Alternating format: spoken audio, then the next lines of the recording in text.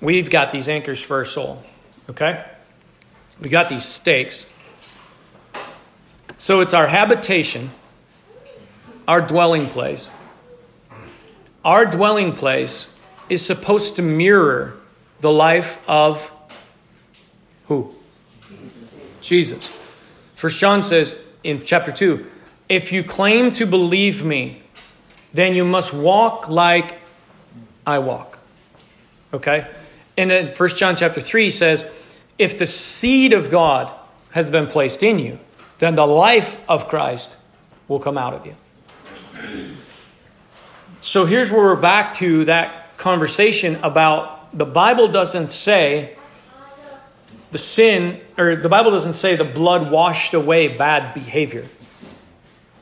It says the blood washed away sin. The consequences, the condemnation, the results of bad behavior. Things that go against the character of God. So Christians have to have the liberty.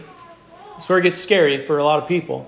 You have to have the liberty to allow your bad behavior to take you closer to Christ. Because I don't know anybody in the room who's good 100% of the time. Right? So when Christians don't have the liberty to use their bad behavior as an opportunity to draw near to Christ, they don't reflect who He is. He's not a mopey, gropey, condemned, shameful, doubting, fearful person. He's powerful and He stands erect. And what Dave said, by the blood of Jesus, I come boldly in front of the throne of grace. I'm not crawling up, me barely a sinner. I'm barely there. I'm standing in the face of God Almighty because He said to do it. I'm like Moses who said, I'm not going to back down from a cloud and a thunder and a fire. I'm walking in this thing. Because I know your character and I know your nature and I know who you are, and you're not wrathful and angry and frustrated. You're abounding in mercy, steadfast in love. You are overwhelmingly kind, overwhelmingly merciful. So I'm coming face to face with you right now. I need help. My bad behavior proves I need help. But my bad behavior doesn't make me shameful and worrisome and doubting. My bad behavior puts me right in your face and says, you said I'm the righteousness of God in Christ Jesus. I believe it. Yes. You said I'm justified. I believe it. Mm-hmm. So the way you strengthen your stakes is not to take hold of a plethora of scriptures to try to surround yourself by a bunch of word. You strengthen those anchors of that habitation because they are what holds you when the things get windy and rocky. You don't need to know 10,000 scriptures. You don't need to know all of this plethora of information. What you need is to be rooted and grounded in love. In 1 John chapter 3, verse 23, the Bible says this. And His commandment, I'm going to start in chapter 21. Beloved, if our heart does not condemn us, and why does it not condemn me? The blood. You can't condemn me. The blood said I'm uncondemnable. So my heart will not condemn me. We have confidence before God. When? When we're acting right? All the time. I have confidence in the face of Jesus all the time. Why? Because of what I'm doing? No. Because of what He did. So I have confidence before God, and whatever we ask, we receive from Him. Is it possible that a lot of the prayers of the Christians aren't being answered because we actually don't believe we can have any confidence in Him because we're not sure where we stand with Him? And when we're not sure where we stand with Him, we're actually proving we don't believe what He said about Him. So He said, whatever you ask, you will receive. And here's what He said. Because we keep His commandments. Justin, see? It's works, bro. You got to get performing. You're keeping the commandments right here. And do what pleases Him. There, bro, your grace message is out the window. You got to do the commandments. Wait. Verse 23. And this is his commandment. I love when God's so simple. That we believe in the name of his Son, Jesus Christ, and love one another, just as he commanded us. Amen. Throw everything else out the door, out the window, out the garage. Just clean house today. Amen.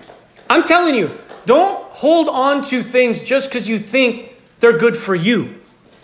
Hold on to the truth. It's not about you. You don't need scriptures to validate your life. You need scriptures to transform your life. Like, you don't need something that gives you a tingly good feeling. You need something that'll hold you when the wind is blowing. When the condemnation is coming over the hillside going, you're condemned, you're condemned, you're condemned, you're condemned. Wrong. Look at this stake, bro. No condemnation for those who are in Christ Jesus. You can't blow my tent over. Because these stakes. So here's what I'm telling you.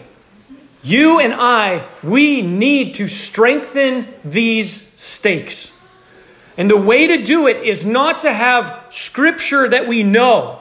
It's to have a Christ that we know through the word that he's given that is unshakable in anything that comes. Doesn't matter what your life says. Matters what he said. So today, that stake that I have, I can strengthen it by saying, I'm going to focus and meditate on this stake right here. This stake. And when I'm focused and meditated on this, so that when anything happens, I still run to this stake, this house ain't going over. It's not tipping over into shame. It's not tipping over into guilt. It's not tipping over into condemnation. It's not tipping over into performance and works. No. Look right here. The blood of Christ speaks a better thing. This thing's anchored. This thing ain't moving. But you've been acting like a jerk. Doesn't matter. Look at right here. Look what he did. I'll get over the being the jerk thing. He's transforming me. This tent's getting a remake. Trust me. It'll look like him when he's done. Yes. It'll look like him. I'm not in the equation. But this thing, it's true right here. Now look over here. Look over here. There's no condemnation from you. Can't condemn me. I'm done. You can't do it. I'm not going to condemn me. You can't condemn me. And Paul said, he said, nobody can judge me. That's right. Why are you judging one another? Nobody can judge me. And so these stakes, guys, let me tell you something. If they're not bringing you back to the face of Jesus Christ, they're not bringing you back to the truth. Don't use stakes that are ideas. Use stakes that's a person. Because he didn't say, believe in what I said. He said, you believe in me.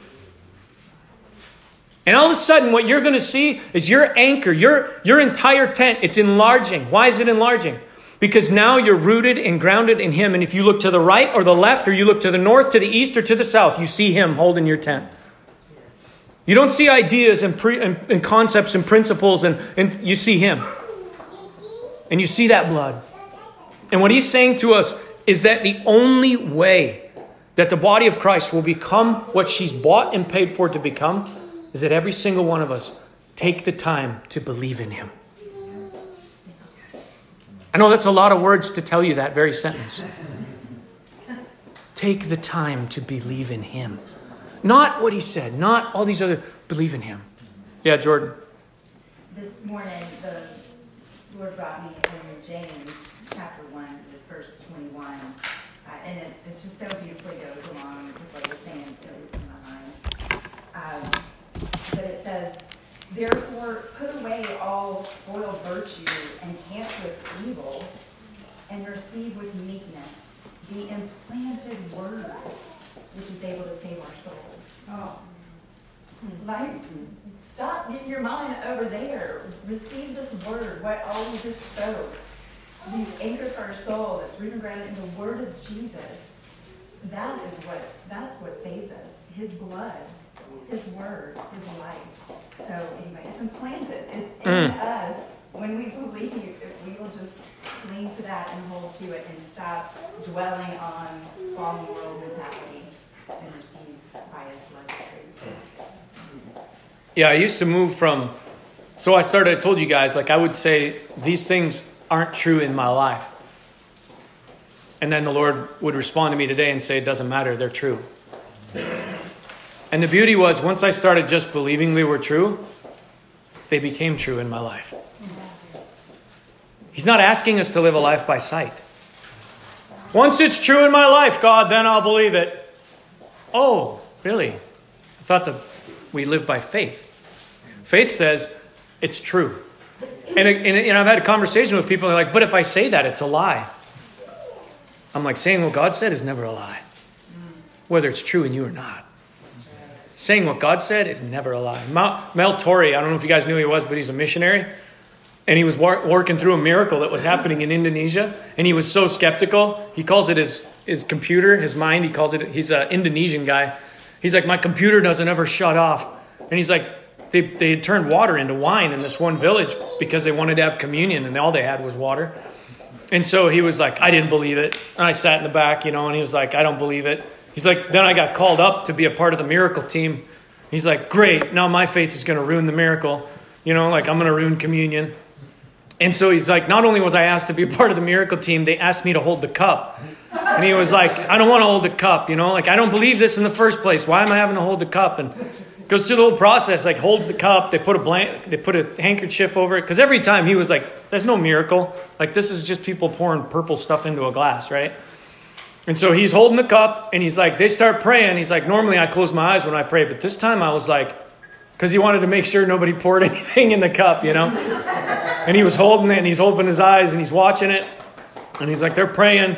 And all of a sudden he said the cloth dipped on the cup. It was just from the weight of the cloth. And it hit the liquid and it turned purple. And he was like, he's like, oh, because he knew then, like he was in the middle of this thing. And he's like, now he's repenting. Oh God, forgive me for my unbelief, and all this stuff. And so I'm sharing this story. And at the end, they take it off. And his brother-in-law was the minister of this little village. And he took a sip and he's like, oh, that is the best wine. Thank you, Jesus. And Mel's like, takes the cup and drinks it. He's like, tasted just like water. It was purple water. And his brother-in-law said, just thank Jesus for the wine. He's like, no, that's a lie. It tastes like water. And he said, let your faith speak the truth. Mel, literally, he's like, having this internal, I'm going to lie. He's like, thank you, Jesus, for this amazing wine. It still tasted like water to him. But he turns it loose, gives it to the rest of the congregation, and the entire congregation tasted it as wine. And then he tasted it, and it was wine.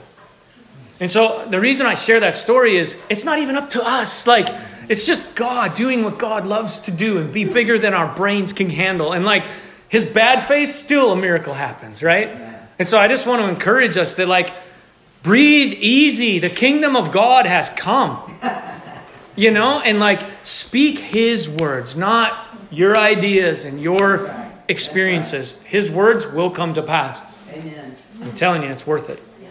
His word also says to speak those things that are not as though they are. His word already is. Amen. That's such a good point. If you want